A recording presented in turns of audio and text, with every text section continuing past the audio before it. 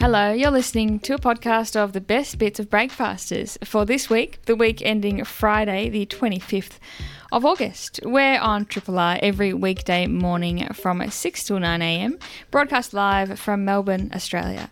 Coming up on this podcast, what a privilege to be joined in studio by Michael Long, recipient of the Order of Australia Medal, Indigenous activist and, of course, legendary player for the Bombers. He joined us in studio to talk about the Long Walk. We debate the fine line between stealing or borrowing. Laura Pietro-Bon reviews The Comforting Weight of Water by Rowena McClelland. And I experiment with wearing a high-vis vest and the responsibilities that come with it. Film reviewer Will Cox wigs out on the new Money Bro movie, Blackberry. Lauren Clark is back on Breakfasters with her memoir, Would That Be Funny? Growing Up with John Clark. And on the first day of Radiothon 2023, we speak with the creative force behind this year's instant classic poster on a wall near you, Ty Snaith. Melbourne's own Triple R. Michael Long, named in Essendon's Team of the Century, is a dual premiership winner, Norm Smith medalist and two-time All-Australian who played 190 AFL games, kicked 143 goals and in 2007 was inducted into the Australian Football Hall of Fame. Recognised as a trailblazer for Indigenous players, in retirement, Long embarked on an historic trek, walking over 650 kilometres from his home in the suburbs of Melbourne to Parliament House in an effort to put Aboriginal and Torres Strait Islander issues back on the national agenda. 20 years on, with that moment having blossomed into Australia's largest reconciliation event, Long is doing it again. And to tell us what's ahead and the continued legacy of the Long Walk, the Hard as Nails wingman and Northern Territorian of the Year joins us now. Michael Long, welcome to Breakfasters. Thank you. Thank you for inviting me along this morning, yes. Oh, it's our pleasure. How do you grapple with what you started with the Long Walk? Does it feel like 7 changes of Prime Minister ago?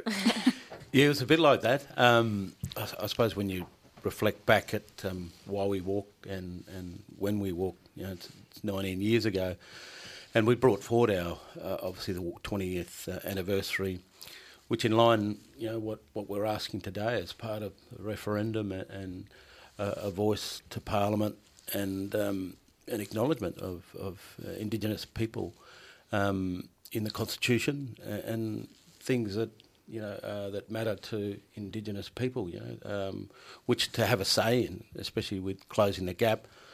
So 19 years ago, that was one of the reasons behind the walk, coming home from another funeral with family, actually my wife's extended family, and, it was 19 years ago that Aboriginal Torres Strait Islander Commission was being abolished at that time. And that was the only voice at that time that was obviously discussing issues relating to Indigenous people. And then when it was abolished, the three things that we really focused on was, where was the vision for Aboriginal people going to come from? Where was the voice going to come from, the dialogue with government, working with government at the end of the day? But more importantly, where was the love, for Aboriginal people in our own backyard? So 19 years on, we're talking about this and the gap has widened. And so, a lot of the values that the Long Walk have are very similar, So that's why it's very important this year that we brought it forward a year. Obviously, now, this weekend, it's the start of it all. So really looking forward, excited, obviously with the Yes campaign, we've done a bit of work and promoting the Yes 23 campaign. We were in Hobart last week, and I think earlier that week we were out at Springvale, talking to the multicultural community. So there's a groundswell. There's a lot of work being done, and this is just part of hopefully big push that when we go into rural towns. I think Shepparton's one of the towns, and Albury, Wodonga. I think Yass is our last one. So that we bring in communities, school groups, sporting groups. And we want people to join along and register on our website, the Long Walk website, because this is about Australia. This is about our community. I mean, taking it back to grassroots, But it's one of the things that when I was in Garma, I think about 3 or 4 weeks ago, feels that long ago. One of the questions from the Aboriginal mob was, we're only 3% of the population. How are we going to make this happen without non-Indigenous people? But I said, we're all Australian. We've actually got to work hard to make this happen. So I suppose as a footballer and past player, I've seen what football can do. and what it continues to do. And it's not perfect, but it's paved the way in terms of a lot of things, in terms of racism, breaking down different barriers. So, and they were one of them. I think the only sporting organisation that was at Karma. Obviously, the Prime Minister didn't make that announcement, but I think he's making an announcement today that the referendum, I think, vote will be on the 14th of October. Mm-hmm. When you set out on the long walk 19 years ago, is it something that you thought you'd be doing this far down the road? No, well, I suppose you thought that, the closing the gap stuff, the challenge we face would have got better, but it hasn't, and we wouldn't be having these discussions. Would have been great not talking about the gap. Talking about equality, but this is the Uluru Statement is from the people to the government and bringing all Australians together. There's a lot of myths around where the Uluru Statement come. So it was from the people. Asking Australians, it's time now that we move on as people, and there's a lot of love in it, and bringing people along with Aboriginal people. So, yeah, I didn't think, 19 years on, that the gap would widen, and I think we've forgotten to care, what's happening, have we forgotten that? And this is not a handout, this is a hand up, and I think as grandparents and fathers and uncles, and we've got to leave this place in a better shape than what we previously saw, as our parents growing up, and family and friends. So I'd love to see this happen in our lifetime, and time's not always on our side, and time's been 19 years ago. So we've got to make this happen now. We've got to move forward. What is it about the simplicity of this idea that resonates and does affect change?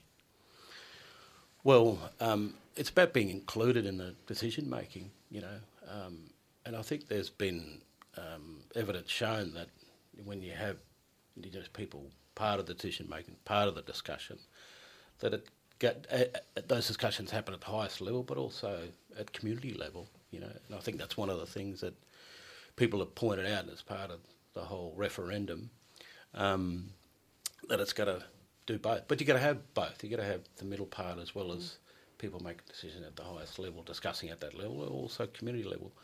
And whether we're going to fix that, and we should be able to do that, there's things that obviously challenges we face in democracy. We try and get the best result. So all of that needs to change, and whether that norm's not working, the normal, we've got to change that to actually make it more effective.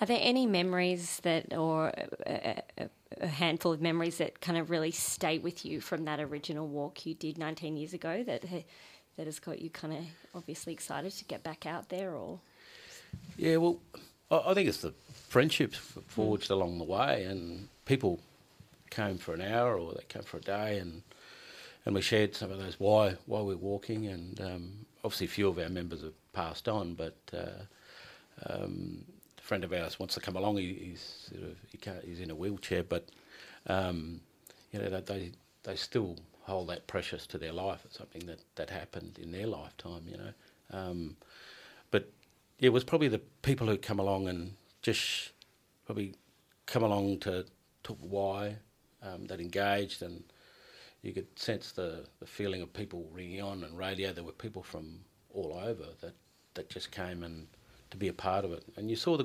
goodwill and love in people, And I think we're talking about this 19 years on. It shouldn't happen. It shouldn't happen, especially in a great country like Australia. Well, the walk was so successful you didn't quite finish it, did you? No, well, we got the call from the government because they was finishing the sittings in Canberra, so we got to Wodonga and had to go to Canberra. So I was a bit thankful for that, because the old blisters, and I think everyone else was blistered up as well. But it was about the cause, and I think it got the the ears of the nation, it got the ears of the government, and it got the ears of the people and community. So I think a lot of the work was done, the messaging and that to the community. That's where the power is, and that's where, you know, you're talking to people. How do we change this? You know, so it wasn't just about talking to government. It's about talking to Australians. There's more to do, and however, you have accomplished so much. Is what you're most proud of? Does that change? I mean, I'm thinking of the Learning and Leadership Centre in Darwin. There was a cup on the weekend in your honour. Is there anything that speaks to you as like, actually, this has been all worthwhile? The 1993 goal. Exactly. I don't know. I don't reflect too much, you know, on what you achieve. Whether that's it's actually Robbo asked me that question on 360, and I bumped into David Park, and you know, he said, what you've done and achieved, and I said, I don't really reflect too much, and because our totem's the shark, so from the Tiwi Islands, and it can't go backwards. Sharks got to move forward, whether that's part of the thinking and makeup. But no, I don't know. They wouldn't. I mean, I love my football, and you talk about premierships and legacies and moments you share with people. They're there for life, and same as the walk. You know that the relationships were forged there, and that continued today. I was only talking to my cousin last night. You know, when we first started the walk. You know, you reflect, and there's moments in our life that happen, like as anything that you know you rejoice on or you've done well in. You know, those are things you remember. But I don't reflect too much. But I whether that's just not for me to judge, but you know, I'm thankful. I've been able to use the platform of football to go on and do other things. You know, as a young kid, your parents, you know, two important people, and you know, Kevin Sheedy's probably been an important person in my life. Has taught me about, you know, being a good person, helping others, being a coach, and like a father figure. So, and he's a great Australian, you know. So all those influences and people along the way in life. But there's probably not one thing. But you know, now as you're 19 years on, you're a grandfather. I think your role in life changes, and that's why I see it important. We've got to live this country and in a better place than what we left it, and it's going to happen in our generation. I mean, it's not the first time that Indigenous people have been asking for change. You know, it just hasn't come around in the last 2 years. You know, you've got beautiful people like Pat Dotson. You know, he's a real good man. He's been the father of reconciliation for a long time and worked with governments. Only Pat Anderson. You know, you had only Loacha O'Donoghue. You had Uncle Charlie Perkins. You had all these people who've been advocating for a long time about change and equality. So it's going to happen. It's going to happen now, and that's why I feel that change and time is now. You know, because time I think we take for granted, and you know, we're only on this earth for so long, and the world's not perfect, but we've got our role to play as Australians and as humanity. AFLNT describes you as the man with the magical goose step. Are you going to drag that out during the 650 Ks? I don't know. I don't know if it'll come out. It'll be might be the Michael Jackson walking backwards, I think. Yeah, more likely. But no, look, that's probably, you know, we'd love people to come along and share the load, really, with the walk. So, as we said, we were going to have the original walk next year, so the pre-season training is partly there, but not all there. Yeah. So where do you want us to go? Let's say the launch event on Sunday, Sunday 27th of August at the Melbourne Town Hall. Yep. If people can register online, the long walk, Melbourne Town Hall starts at 10:30. Obviously speeches, and I think we leave just before 12. But yeah, if people could register online, I think there's a capacity of 2,000. But if people can register, they don't have to come the first day, but we'd love them to be there as part of the start. Different legs of the walk, you can see online where we're going to be. Obviously, the towns we're going to be walking into the halls. Obviously, Shepparton's a major town we're going to be doing, and Wodonga and Yass, I think, is the last one until we get to Canberra. So, yeah, please join us. All different organisations, all with wrap plans, sporting organisations. We'd love to join along because, this is something, I feel in my lifetime is really important. And I know I've been part of the walk, but this is a time in our nation that I think we can hopefully make change and move forward together. Well, join Michael Long as part of the Long Walk. First stop is, naturally enough, Windy Hill on the Sunday, and head to thelongwalk.com.au to register and for more details. Michael Long, a great pleasure to meet you. Thanks very much. Thanks for having me. Triple R. I want to get stuck into a little bit of borrowing specifics, do's and don'ts, and maybe a bit of etiquette, because I recently have been accused of stealing something that I thought I was borrowing. So it's a fine line, apparently. So I also want to start or preface this story by just telling you all how much I love smoothies. Okay, I love smoothies and I have them every day. And I lost the bottom of my Vitamix kind of thing that I make the smoothies with. The blade part. The blade, exactly. And my boyfriend also has a Vitamix, never uses it, gathering dust in his cupboard or whatever. And so maybe he said in passing once, I was like, oh no, I lost the blade somewhere. He said in passing, I'm almost certain. He's like, oh, just take the bottom of mine. Maybe in the future. I'm not sure. But I was over at his house. He wasn't there maybe a couple of weeks ago.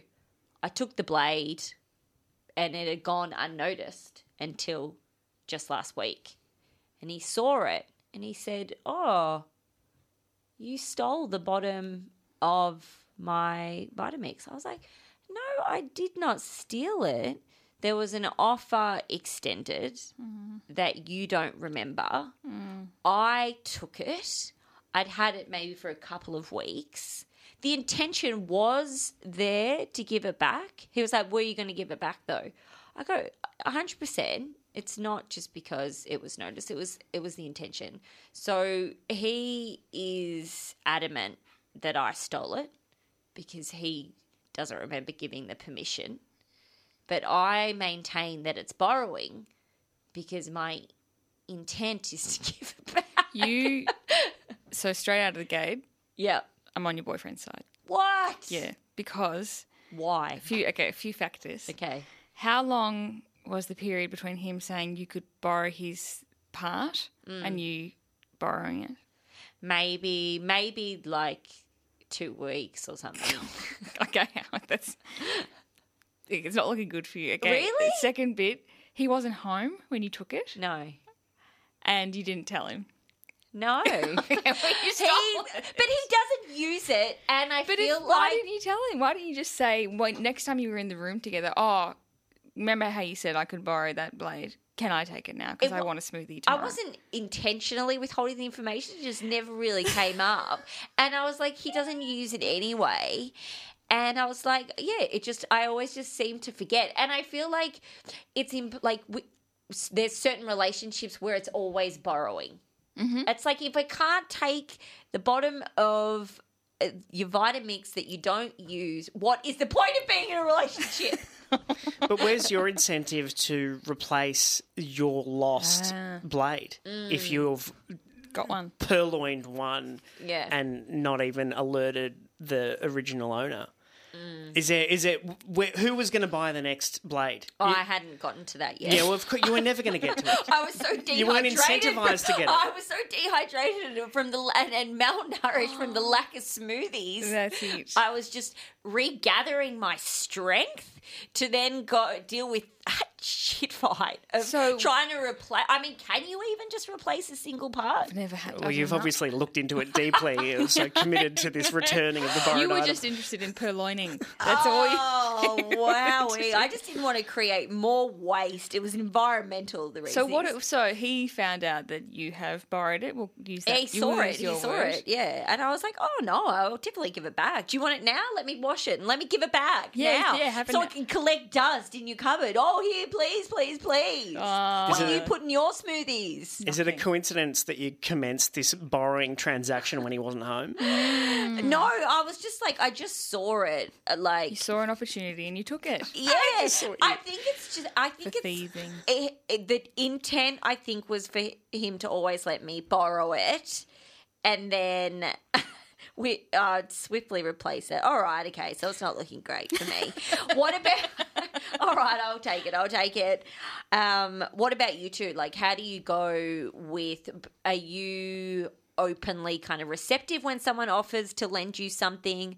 Are there items that you I like when never people borrow offer out? to lend things. To me, I think it's really nice. And also, we've been the recipient of lots of things with the baby, friends who have had babies before us, and you can borrow our whatever until we have another one. Yeah, okay.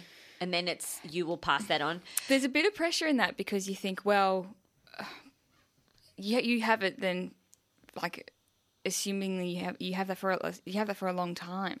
Like they might not have another baby for 2 years. So then it's like, well, then do I keep it? Can I sublet the item to a third person, and then they give it back to you when you're ready? And what if then you decide not to have a second baby? And then what if you forget? So where actually, you've as I'm subletted saying it? this, how dare my friends lend me their things? How dare they? Put that pressure on me. I've got another specific one, pivoting from the babies. Okay, so a dinner party. You take a dish, you like the dish, but you forget about it. Okay, no, say you host the dinner party. You realise that you're in possession of a lovely dish. You know who it belongs to, but you quite like It's just it. like physical crockery, Like not a pie, food. like a pie dish Yeah. or something. Right. Exactly. Pie's been eaten. Yeah, lovely, dish. And so is the onus on you to contact that person and return it, the dish that you love and maybe you don't have yourself? Or are you like, well, if they really want it back, they'll contact me? I would just wait. Yeah, I'll Yeah. just wait. But not because I have the intention of stealing it, but just because I can't be bothered. See, it comes back to the intention. Aha. Well. I You're don't so believe your scathing on me. There's no evidence. I think you're lying about your intention. Yeah, that's it. No. But I it's true. intend. What is that? Is that a broad? Is that a character assessment of yourself? Like, when I borrow, I return, and therefore I must have intended to give it back. No, because I was waiting for him to go, oh, that's mine. Just like you said with the dish. But if he I think I would also never want to take someone's dish, plate, platter, whatever, Yeah. because assuming they'd come over for dinner, they might come over again, and then how embarrassing if you serve something up and they go, oh, that's mine. I was wondering where that was. Yeah. Well, the idea is that it's like, you're here, here's your dish back. Whereas it looks like your boyfriend has maybe seen you make a lot of smoothies.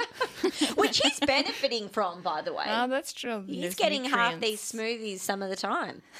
Half of the smoothies. Some of the time. What a terrific compromise. Independent Melbourne Radio 3RRR.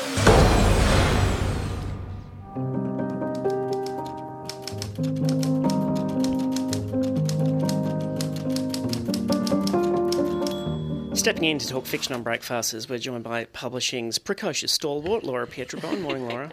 Good morning, everyone. Thanks for having me in today. I am here to talk about The Comforting Weight of Water by Rowena McClelland. This is a debut novel by Rowena, and it is published by Wakefield Press down in SA.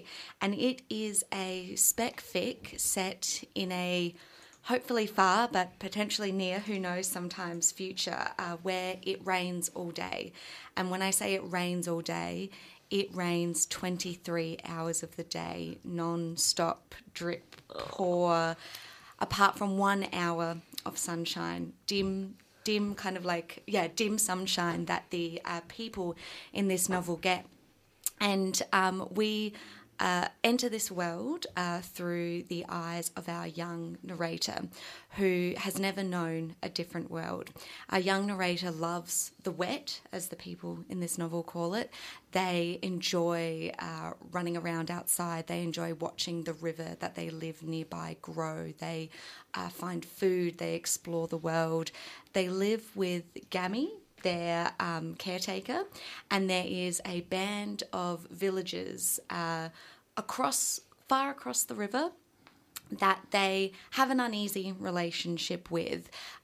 We come into this novel through the eyes of this young narrator who, as I said, has known nothing different. And as an adult, you're reading this book and you're like, oh, something's happened here.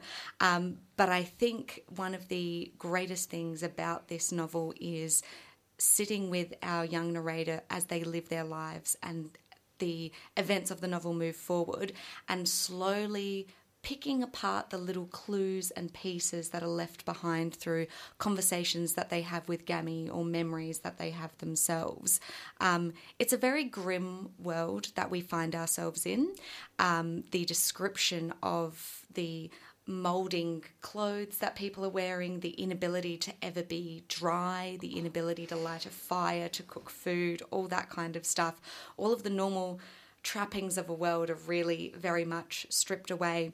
And I think it was a very smart decision by the author to kind of place our lens into this world through somebody who knows no different and actually finds joy in the world around them.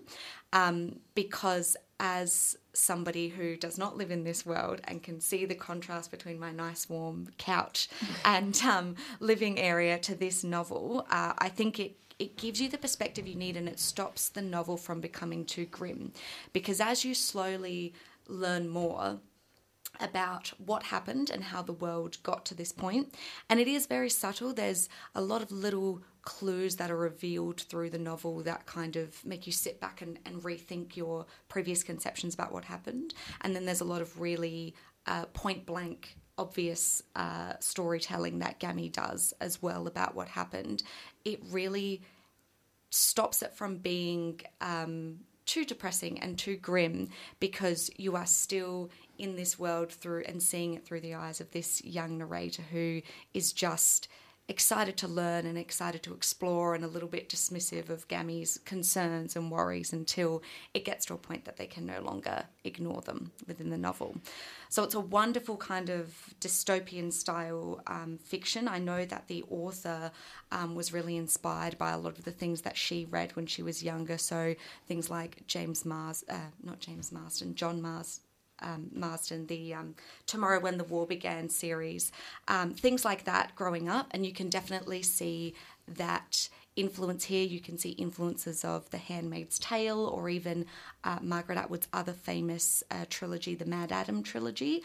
And it is a really not wonderful, but like a wonderful job that the author has done of painting this world and giving you enough clues that you can pick up on, but never kind of revealing the full story and never letting us get too dragged into the past. Because what's also important is this story of our young narrator and their coming of age and their ability to make a life, have some sort of journey as we know it in a world that's been stripped away of everything that we would understand as the points of life, points of success in life. Seems like a warming use of innocence. Yeah, when I sat back and thought about it, you are protected a bit from those horrors of the recent past fully hitting you, and you do come away with, a sense of dread, because what a horrible world to be living in, but a sense of hope that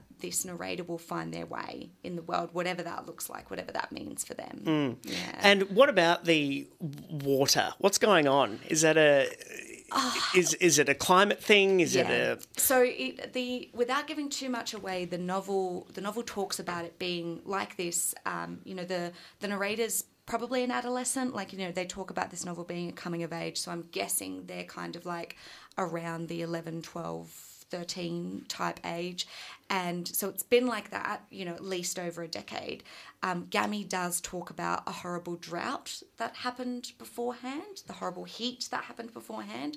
So it's very much set up to be a reflection on, climate and the climate disasters that, people predict for our future. I believe the author also has worked in the past in environmental law and policy. So I think probably there was some study done in the past that really influenced, I guess, her kind of like views around this and how she kind of maybe incorporated, things that worst case scenarios basically into her story. But it is very much like a climate dystopian novel.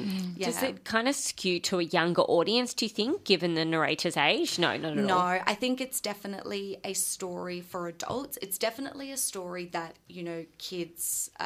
teens could read in high school. Like, great novel, I think, to kind of like, not that I want it to sound dry or anything, but great novel to unpack Doesn't in your sound English dry class. at all. Like, real meaty to get it stuck into and have a think about. But by no means does the narrator disregard it from an older audience. I was very frustrated by the narrator at different points, but I think that adds to it. As an adult, you're both reacting to what you're seeing directly in front of you, but also like in the head of a kid who maybe doesn't quite get it. And that's part of the experience of reading it. Like, it took me a while to kind of figure out if I really liked this novel because of how it was written and what it made me feel. But I think it's one of those ones that will really sit with you for a while as you unpack it afterwards, which I think speaks to its strengths and speaks to the messages in it. Is speculative fiction a term that is applied retrospectively on works that maybe were categorised as science fiction, or...? So the way I understand it is spec fiction is kind of like your softer sci-fi, in the sense that I read a great spec fiction book that was kind of set in a Melbourne that could be a Melbourne now, but kind of strange, weird things were happening. So I feel like speculative fiction is more stuff where it seems to be like closer to home, where a couple of weird things might be happening, but it's not quite necessarily the harder, more involved world of sci-fi. Yes. Where you're... And not going going warped, like, what is it, magical realism? Yes, not quite going into the magical realism space. Like, it's where you're building your new worlds, you're travelling in out, not necessarily outer space, but you're building your new worlds. This feels much more connected to like the immediate, if that is clear for you guys. That's how I would kind of separate the two. But look, people, they're calling it spec fic. It's a form of sci-fi as well. It's about a future that hasn't quite arrived And there's yet. no year given, it's vague. No, Yeah. very vague. I do think, though, that it is set in Australia from, interviews that I've read with the author, and I think it's a really cool idea because I know that there's quite a few novels similar to this that explore like a future Australia devastated by climate, and it's always a drought, fires, like storms. Often it's the Northern Hemisphere that gets like flood kind of novels like this, but I think it's a really good idea to flip that on its head because, it's climate change, it's unpredictable. We don't know. Well, it's quite a time to talk about it, given, and we're speaking of the comforting weight of water, the floods occurring in California right now. Is it reading the book? Does it make you think about floods in a way that you hadn't previously? I think so. Being here in Melbourne especially, we all know what it's like, that horrible damp feeling, but I'm never kind of like too worried about flooding or anything like that. But then reading about it in California in the middle of in the middle of summer, I know there's flooding in certain parts of Europe as well, all very seems very odd to us, not what we expect. So it does make you think about all those events in a new way, and it does make you fear.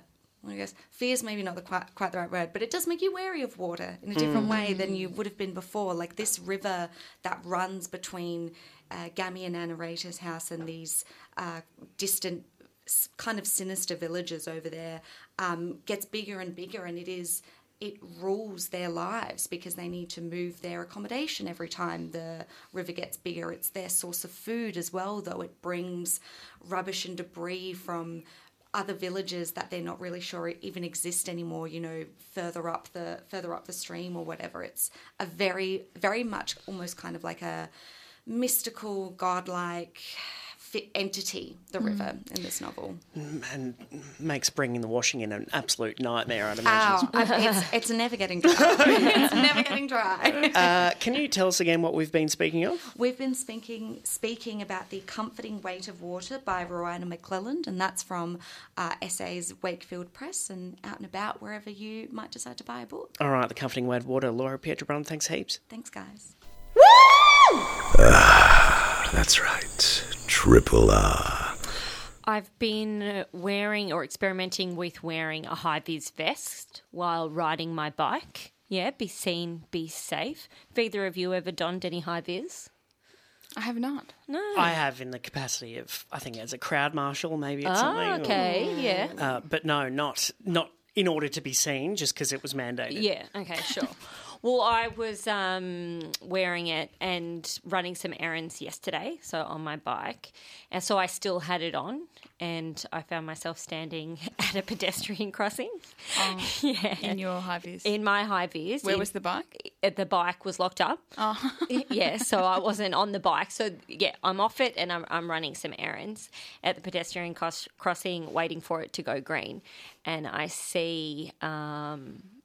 As it kind of ticked off, the green man went, I felt like the older woman, like an older lady across on the other side of the road kind of clocked me a little bit and looked to me for like a bit of a signal. And I was like, oh, wow, she thinks... You're a lollipop lady. She thinks I'm a crossing supervisor. And I was like, I'm not going to lie, I liked it. It was a bit of a rush. And obviously, yeah, she kind of, her eyes diverted to me, and I kind of wanted to give a signal, like I wanted to maintain that illusion. I didn't want to burst that bubble for her, but also I didn't want to be caught out pretending to be. Well, it's an offence to wear a police uniform. Yeah, you Yeah. can't When you're not a impersonate. police officer, I should say. Yeah. Cops are allowed to wear one. Well, I've also got a fake badge in my pocket, but that's a whole other talk break. Yeah, so I found myself. I gave her like a bit of a nod, like a vague nod, and then slowly walked across the road and kind of lingered in the middle just to kind of maintain this illusion for her. And then anyway, she went on about her day, but that feeling really stayed with me. She didn't cross the road for the rest of the day. No, She kept looking for you. She didn't. Oh, she's actually here now. She followed you.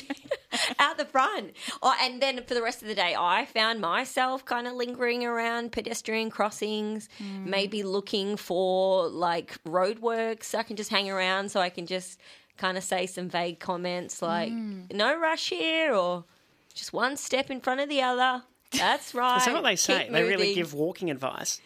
If Nat had her way, then Yeah, right. I feel like that's just what naturally comes to me when I right. kind of go into it. Yeah, it's like this kind of authority, but these broad sweeping comments like, okay, someone's in a rush, maybe a little bit condescending. wolf whistle. Yeah. It's just this kind of little bit of power or authority that I really enjoyed. Do they have the lollipop anymore? I don't know if they do. I don't think they do either. So me saying lollipop lady was archaic. When you wasn't say it? lollipop, do you mean the sign? Yeah, The stick with the Actually, walk and go? Last year, when I was still teaching, I sometimes got crossing duty and I had a stick. Ah. Did I? Did you have high vis? No. That sounds against if I had a protocol. stick, I I went wouldn't rogue. need high vis. I would feel like the high vis would undermine the stick. Yeah. No, as someone who was donning the high vis, and the way that lady looked at me, trust me, you want the high vis. You want it. It comes with the authority. And this was the orange, because you can get also the yellow, I wonder. So we're talking a vest? We're talking a vest. Okay. Yeah. I think that there is a place for maybe like a roaming kind of pedestrian officer as well. I think it would go a long way. We've spoken about it on this show. People not speaking left, keeping left on the path. Like, I could just pop on a vest and I could just be kind of cutting the laps of the street, local suburb. Maybe it's like jury duty. You called up, you pick up the high vis and you just kind of patrol, making sure, keeping things orderly. It's good. I think, and I think with the news of more surveillance in supermarkets that we had yesterday, more controlling of the way people walk down the street is a good thing. Yeah, and that's what people need. Society needs. That's what they want. As an adult human pedestrian, I have still not come to terms with how I'm supposed to relate to what are now termed crossing supervisors. Obviously, they're not there for my benefit. But I talk to them as though they are essential to my perambulation. That I could not possibly cross the road were it not for their guidance. No.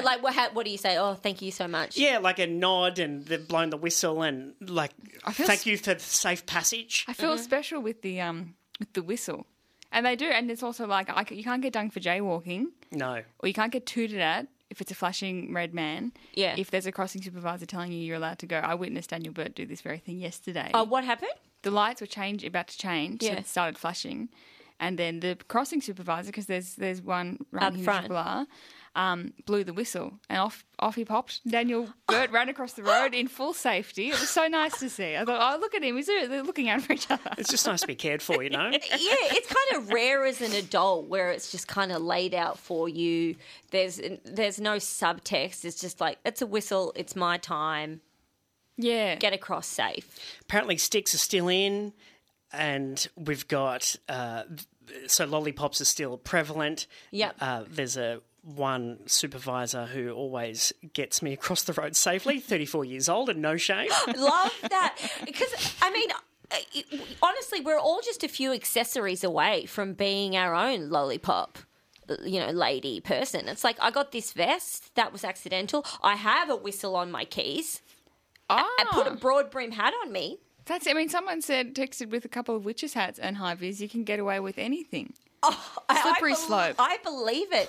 I mean, and then that's just crossing supervisors. Then you could also drop in maybe a change of shoes. You put on some Rossi boots or something, and you could pop into a building site for lunch. You're a site manager. Excellent. Yeah. Free Big M? Yeah. No, they're not getting free Big M's. It was like the least lucrative catch me if you can.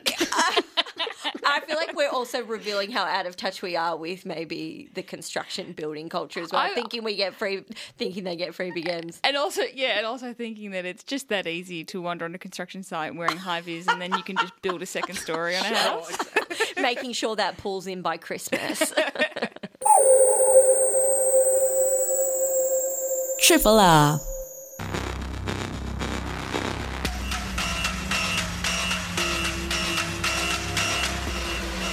Will Cox, a regular film reviewer on Triple R's Primal Screen, joins us on Breakfasters. Morning, Will. Good morning. How are you? Yeah, excellent. You've been out and about? Yeah, I've been miffing pretty hard. It's over now. My evenings are my own again. Yeah. Which is nice, and my afternoons. Well, there's Miff Play. Is that... I haven't looked at Miff Play because I'm... now I had to catch up on work. Exactly. What have you caught lately?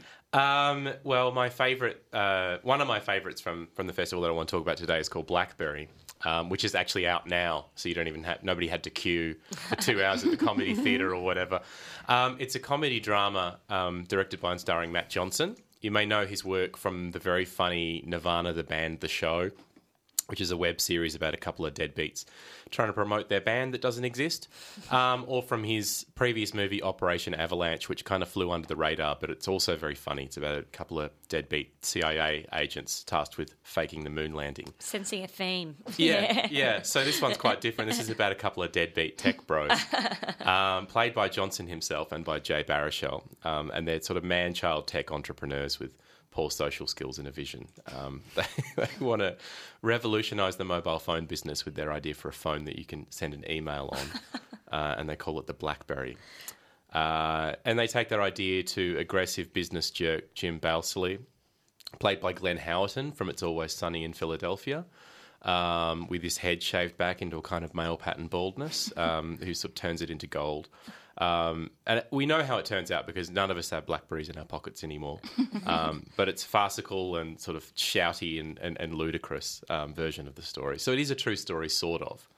But when I first heard of it, I thought that it was probably going to be part of that current subgenre of inspiring corporate billionaire films, like Air, the Ben Affleck one about selling shoes. Yep. The inspiring story of a man who wanted to sell some shoes. But it's a true story on paper, but it's wildly inaccurate throughout, which is, I think, the right part, the funniest path for it to take. It doesn't play it straight, but it's not completely absurd either. It's a big, dumb sort of myth version of the truth. It's not like a mock. No, it isn't. It isn't. No, it's not. Like I'm thinking of. Yeah, okay. It's not totally taking the piss out of those films like Scary Movie or it does take it out of horror films. No, it's not. No, it's not in Scary Movie territory, but nor is it in Social Network territory. So I love the tone of it because dramatic scenes are all beautifully undercut by some of the stupidest wigs I've ever seen in a motion picture, which is entirely deliberate, I think. You know how a biopic, they'll try and show the character has aged by putting the same actor in a different wig? Well, it's that turned up to 11. And I think that's indicative of how the whole film is played. They're sort of saying with the wigs, we know this is stupid, but it's funnier this way.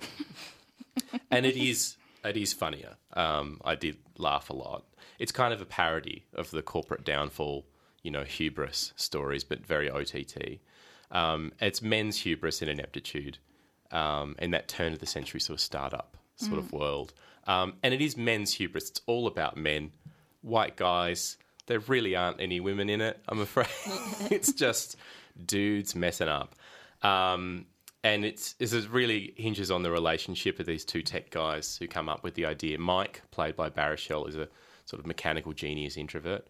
And his best friend, Doug, played by Johnson, is a man-child best friend who makes things happen and keeps things high energy and chaotic and fun. And that friendship is sort of cleaved apart by money and the machinations of business jerk Balsillie, who makes them billionaires. So it sort of veers between silly and dry and sells the characters so well despite, or perhaps because of the absurdity of it. It's very self-aware about its cliches. Yeah, it's something special, I think. Yeah. So if it's self-aware about its cliches and it's playing wigs for laughs, how can I take it seriously if they don't take themselves seriously? I don't have an answer for that. I just found myself thinking about it for days. Yeah. I mean, it's essentially a true story. And I think some of the people involved in Blackberry have watched it and gone, that's not really what happened. But who cares? I mean, all these stories are made up anyway, right? Yeah.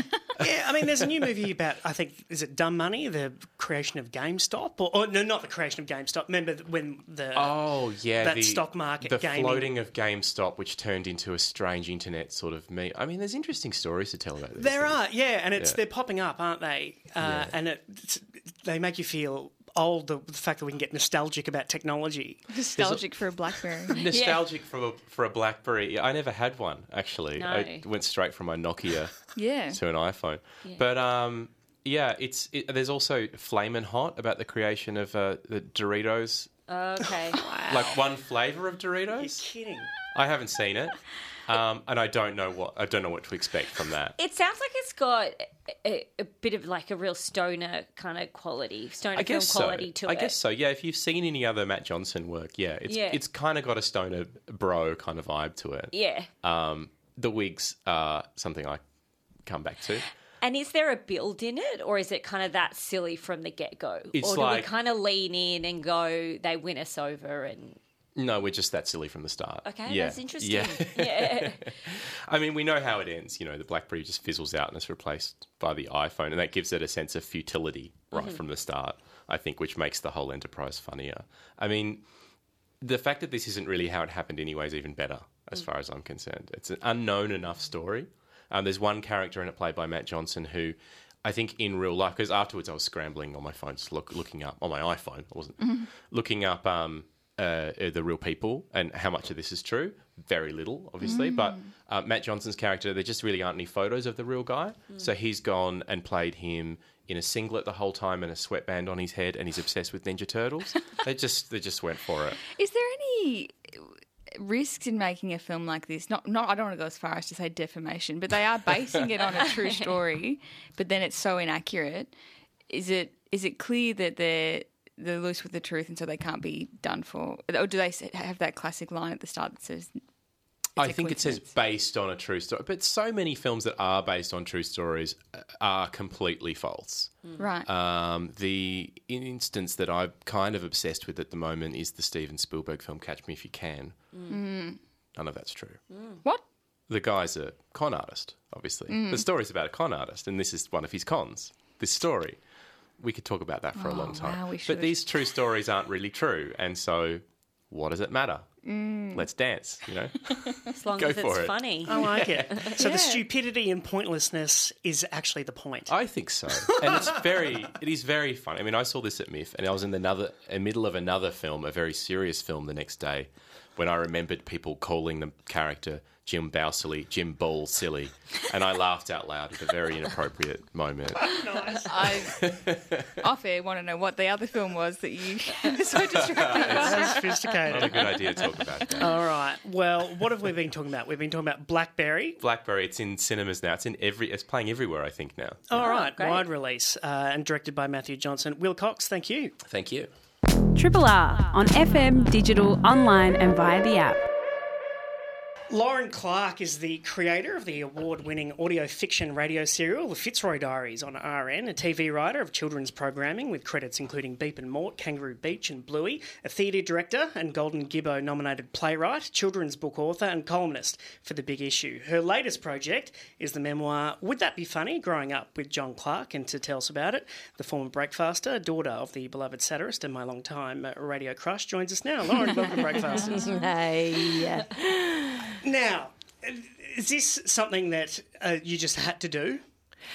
Literally, I did have to do it because I had a lot of people approaching me about stuff to do with Dad after he died in 2017. And I thought they'd probably stop asking me things about Dad, and they didn't. And so I realised, I guess everybody thinks that guy's interesting. And also, to be fair, he is. He was one of those people who, if he was in your life, there was usually, you had there was a lot there that went deeper than it seemed to. You know what I mean? You know that sort of tip of the iceberg thing where you see someone and you think it's a parasocial relationship, but you kind of think, I feel like I know what they'd be like, and I think that he is like what people think he might be like. Anyway, so that's all happening. And on the other hand, I'm doing some writing off the back of the Fitzroy Diaries, which was, it was sort of a bit more personal than my previous stuff. And then the two things kind of came together. And this book is about my childhood and his childhood and how sort of different they were and how that's got to do with, like, an astonishing array of things. Like, whoops, there was a war a couple of branches back on the family tree. And appearing in court? Appearing in court. At your own parents' divorce proceedings? Yeah. That's Dad. Dad's parents had a very unhappy time. But he always said he never stopped loving them despite the sort of Cold War feeling of, like, tension. And he was the eldest of two, and his best is with his sister. But he felt that thing that older siblings sometimes feel of. He described it as wanting to put Humpty back together again a bit, But anyway, so that I sort of was dragged a bit to it, and not thinking this is. I certainly didn't get up in the morning and go, I must tell the story of that guy. But your public demanded it. I was sort of doing two things and they came together. And do you know what? It fell out of me. Yeah. Like, that was actually all those myths about, well, not myths, but cliches about, like, cathartic writing. I had never experienced that before, but I really... That was really good for me mentally, just getting it all figured out. So, yeah. Was there any anxiety as well, I guess, of like telling his history and maybe his family and people are part of his life that you're like, oh, can I say that? Were there any stories you're like, I don't know if I can put that in? Or there's the book of stories that I can't put in is going to come out probably, I'd say, 30 to 50 years from now. But no, family, I heard back from my auntie Anna last night. What did she say? And all of the air left my body and I felt like so much better. And she said, that's exactly, I love it. She'd read the whole thing in the day that she'd received it, and she said all the right things. So that she was my only real concern, because I had worked alongside Dad a little bit, and I used to say to him, you need to write things down, because you've got it all in your head, and that's fantastic, but it needs to be somewhere else. And then at one point I locked him in a room in the podcast room that Stu Farrell and I made at my house, and I just asked him questions on microphone, and I'd get him in next weekend when he came over for a cup of tea, and I'd say, get in there and we'll do it again. And I interviewed him, and so a lot of the things in the book where he's quoted, it's actually from the audio. And he talked about his parents, and he talked about all these things. And so when I sort of wondered, am I speaking on his behalf, I could go back to that, and I literally quote him. Mm-hmm. So I'm really glad I did that, although I wish I'd kept doing it, because I only got up to when he went to university. Well, there's a lot of unpublished comedy writing in the book, or kind of humorous missives shared between family members. What is it, what quality or characteristic makes John Clarke the humorist that he was, and the writing that it is? Yeah, I don't know that it's one thing. I think he... one of the biggest sort of, driving forces that I ended up pinning down in the book was that he had a pretty unsupported childhood. His parents were at war with each other. They'd been at literal war, both of them. So they'd seen and heard and done terrible things, or had terrible things done to them, and and then he sort of, I think, and then he went to school, and if he'd gone to a school where he'd been supported, that could have been a different story, but he went to a school where they thought he should be basically put on an ironing board and ironed out, because he went, I think that kind of gave him a real sense of justice and a real kind of eye for critiquing the system. But it also gave him, he always knew who he was. Like, even in those early days, like, there are stories in the book about him going, having an argument with his father, and his father just withdrawing all support for him entirely, and him just thinking, yeah, right, kind of thing. He never thought it was personal against him. Is that a quality he passed on to you, do you think? I think it was... It's interesting, because partly I think what I discovered while I did this book was that he kind of made some choices, even though they didn't feel like choices, but he made some parenting decisions with my mum, she and her family kind of saved him in a way, and knocked some sense into him, and did iron him a little bit, if I'm honest, on the ironing board. When after all that, the childhood they gave me was like the ridiculously, like, as I say in the book, almost offensively idyllic. Did you play the oboe? I did play the oboe. I was just saying that outside. Yeah, I played the oboe. That is the degree of my dorkiness. And apparently not enough opportunities to bust the oboe out at parties. Yeah, you need to change that. I do, yeah. Yeah, look out. And so a university dropout as well? Or didn't finish school, didn't finish uni, did the thing where, I mean, a lot of it's about also timing. Like, he happened to be doing, he joined in this amazing kind of university review movement thing that was happening in New Zealand at the time. And then from off the back of that, he became sort of one of the first people on New Zealand TV to speak with a New Zealand accent, not good evening, here is the New Zealand news straight out of London, so he kind of found that at just the right time, I think. And there's a passage in the book about advice from a TV executive in New Zealand, like, get the hell out of here. Yep. Everybody needs someone like that in their lives, don't they? I know. Because people, I don't mean to take words out of his or your mouth, but people don't know what you're trying to do. Yeah. It's interesting because I think to some extent he kind of was his own product, if you know what I mean. He was, and he did understand it best. And that's why I think being inside the news departments when he was doing TV, the Games was part of the drama department, but Clark and Dorr was part of news. And I think that's one of the reasons for that. There are many reasons for it, but one of them is that it means there's not much between you and your audience. There's not an executive saying, no, that's not funny, or something. Yeah.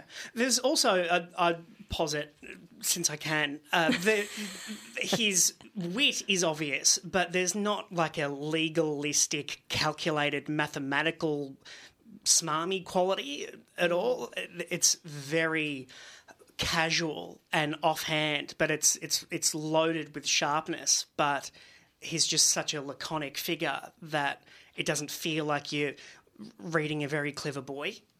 Right, yeah. No, he was actually insisted on a kind of casual vibe to the point where, and I do say this in the book, but to the point where sometimes you're like, no, you can't make everybody relax, Dad. I'm stressed. I've got an exam and you're trying to make a joke out of it or whatever.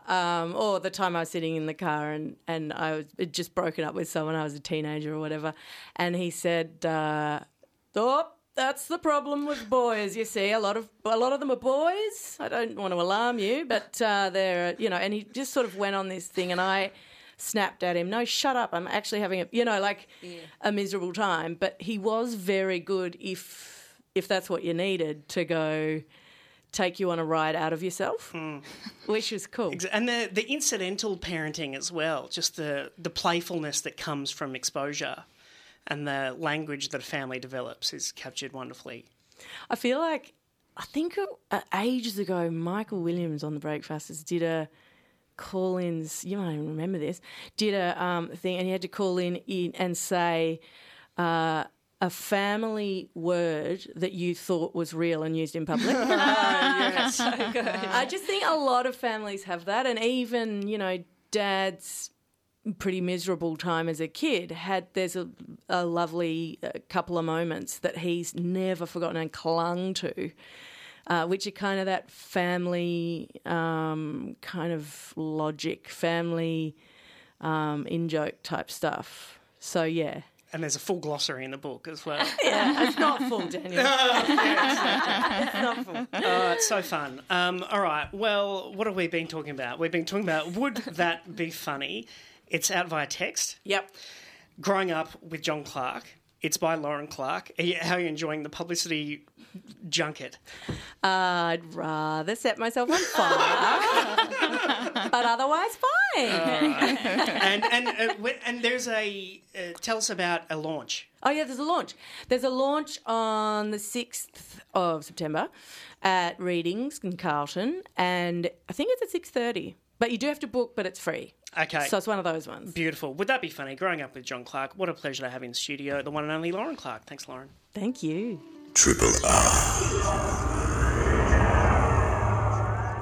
What a dream to be joined on this auspicious morning by acclaimed artist, children's book author, Triple R volunteer, Book Week costume inspiration and creator of this year's instant classic Radiothon poster, Ty Snake. Morning, Ty. Oh, good morning, everyone. Thanks for having me. What an epic poster. I can't believe it. I mean, if people it's the first day of Radiothon, so there's a chance that not everyone will have seen it, but you will see it. Can you tell us about it? Well, I was given a really specific brief for this poster, and I think it's the most important part of the story, is that the very first Radiothon poster was made by a guy called, John C.J. Taylor, back in the, what was that, 60-something? I should know when it was. 79. Yeah. See, I've added someone. That's close enough. It's artistic licence right there. Yeah. And he made this really cool poster that's got a dude on it that's looking, he's trying to do, he's meant to be doing his homework. And the mum walks into the room and says, you know, what are you doing, kind of thing. And he says, but Mum, it's educational. It's like, and so my brief was to remake the contemporary version of that poster. So I sort of thought, well, you know, there's no mums anymore in terms of like, I mean, there's mums, but not in terms of like overlooking kids, because no one knows what their kids are doing anymore. That's right. Like, realistically. But also class has changed a lot. So like the way that we do homework, or, you know, now we're actually in class at home. And then I started thinking, oh, well, you know, people turn their cameras off in class so they can do other stuff. And she would be listening to Triple R. So that was the whole concept, is that to bring it into the 21st century, although they were in the 21st century before, but to bring it into the 2020s, I wanted her to be listening to Triple R on her headphones and on her phone, and then meant to be in class. But, you know, the whole thing is you're actually probably learning more while you're listening to Triple R than you are in class anyway. And it's educational. So why does it visually pop? Can you give us a secret as to what you do to give this effect? Oh, yeah, that's probably good to describe as well. So I have a ridiculously laborious process of making picture books. So I should say, actually, not all my practice is like this. So I also paint and sculpt and have a serious practice. But then part of... serious. So serious. Yeah, that part of me is so serious. It's like I have a split personality. But this part is more how I do my picture books. So it's a technically collage, but it's kind of more like, I call it building a picture. So I paint the paper first in lots of different layers, and it's really takes forever. And then I sort of cut it out and build it. And then I work with a photographer to shoot it.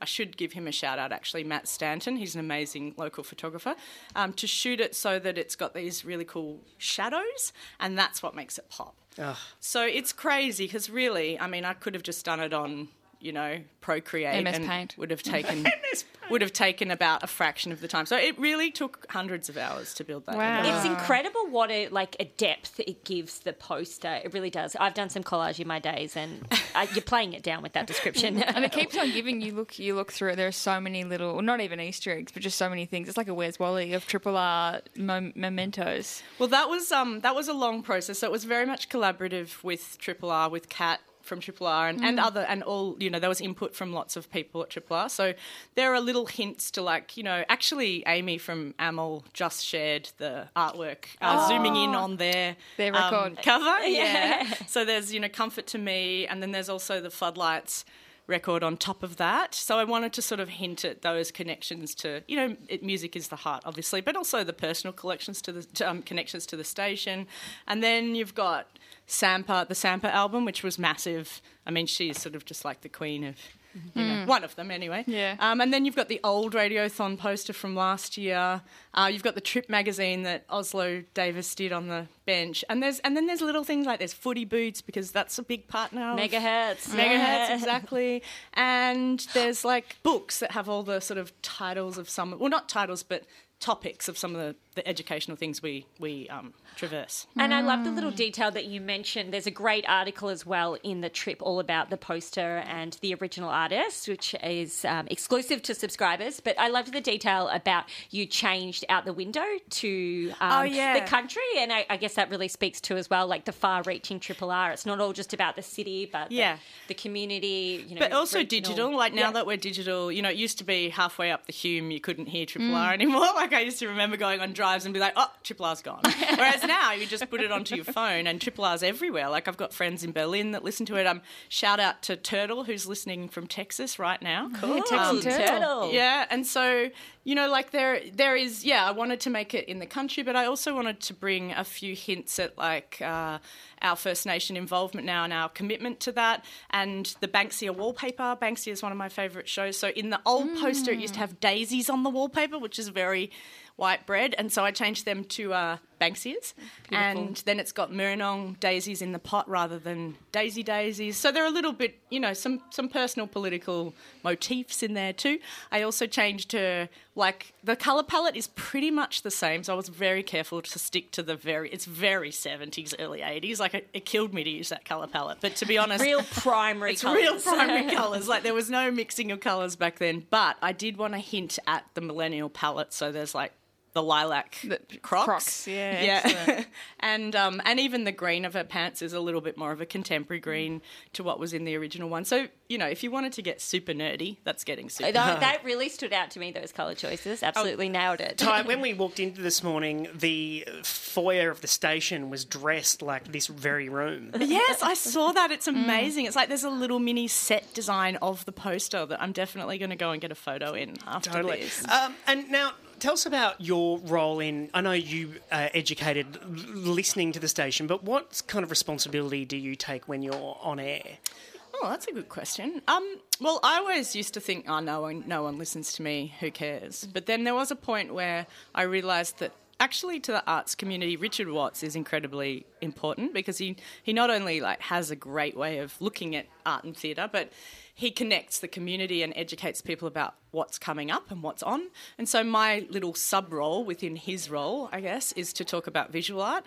And it used to just sort of be my flippant opinion, but now I realise there is actually a responsibility to make sure the community knows about what's going on because there's not that many ways now. I mean, social media is so full on and saturated and it also the algorithms mean that you are stuck within certain streams. So the thing about radio is that there's no algorithm here. Like it's what the presenters choose to highlight. And so for me, I really focus on the responsibility of doing a broad overview of the arts, not just like the commercial arts or not just the sort of DIY arts, but Melbourne is very much the melding of those two things. So for me, it's like educating those audiences about all the different variety of visual arts that we have in the city. So that's my, and people listen. Once you've done a few radiothons, you realise by calling out all the names that there's a lot of people listening, and that's a big responsibility. And what about the idea of education not being dry as well? I guess that's what the post is kind of about, is that the education we're all choosing to participate in here is so much more interesting than being online in class. I mean, that's important too because you get a degree and stuff. But this is like listening to Triple R, I have learnt so much about just the real world, and I think more to the point of like what our participation in the real world means and the weight of that. So for me, people like Amy Mullins have been incredibly important. So, I've got a lot more involved in the sort of native logging debate, and that I learned all about that listening to her show, Uncommon Sense. So shout out to Amy because I think she is a really valuable journalist and voice. And without her, I wouldn't have been involved in that. I just did a big campaign for Bob Brown and raised heaps of money. And I think that connecting people into their communities and what they their essence, what they want to be involved in. That's what radio does. It's like it hooks you up with these ideas. And so it's like the school of life. Like it's a type of real life education, I guess. And selfishly, what's it like to see your poster everywhere? It's pretty weird, actually. I mean, I've been at Triple R just volunteering for nearly 20 years now, which is crazy. Wow. And I've always looked at the posters and gone, oh, that'd be cool one day. And then they asked me finally, and I was like, oh, wow, oh, my God, I'm going to see my poster everywhere and the great wall out the front. And it was interesting to read John C.J. Taylor, whose original 1979 artwork inspired this, and John speaks about incorporating older artwork within his artwork, and you've done the same. Yeah, so he had, a poster of Elvis Costello and then another poster of Summer in the City on his wall, and it's that meta thing where I've referred to his, but then put in the old posters as well. But in my original sketch, I did have Annalise Redlick from her first gig as Lothario. Which, awesome. But, we changed that out. But she's still there in my mind, in my heart. In the trip, you can see the original drawing. That's right. Yeah. And so that's 40 plus years and the legacy continues and you've perpetuated it. And I suppose that's what we're asking people to subscribe to. Yeah, and also just to make sure it keeps going, like that meta thing doesn't just stop here at this poster. Hopefully in 50 years' time, some other young punk's going to be doing some hologram version of my poster. Yeah. Give us the website, Ty. Oh, it's and the just your rrr.org.au. Just your last that one. And do it now. Do it for Ty. Do it. Do it for me, please. Anyone. Turtle will be subscribing. Exactly. That's And you can subscribe as well as a visual artist and designer, and there are specific prizes. There is a ton of amazing prizes, but yeah, and they're expensive, those materials. So definitely, it's not to be sniffed at, that prize either. There's a few really good visual arts prizes. I've got some subscribers though that I can please do. So I'm not as good as you guys. I only do it once a year for Don't one you show. dare. I've got Brian Teague from Thornbury Thornbury, he's a renewal to the web and to Superfluity. Louise Ricard from Healesville is also a passionate renewal with a donation of $100. Thank you so much, Elise. To Breaking and Entering, also one of my favourite shows. Cooper the dog from Thornbury. I love dogs and a renewal. So Cooper's been doing it for a while now. I think that's our first pet as well. well. Oh, ding. There should be some kind of like gong or something. First pet, first kid. Einstein a Go-Go to Einstein a Go-Go.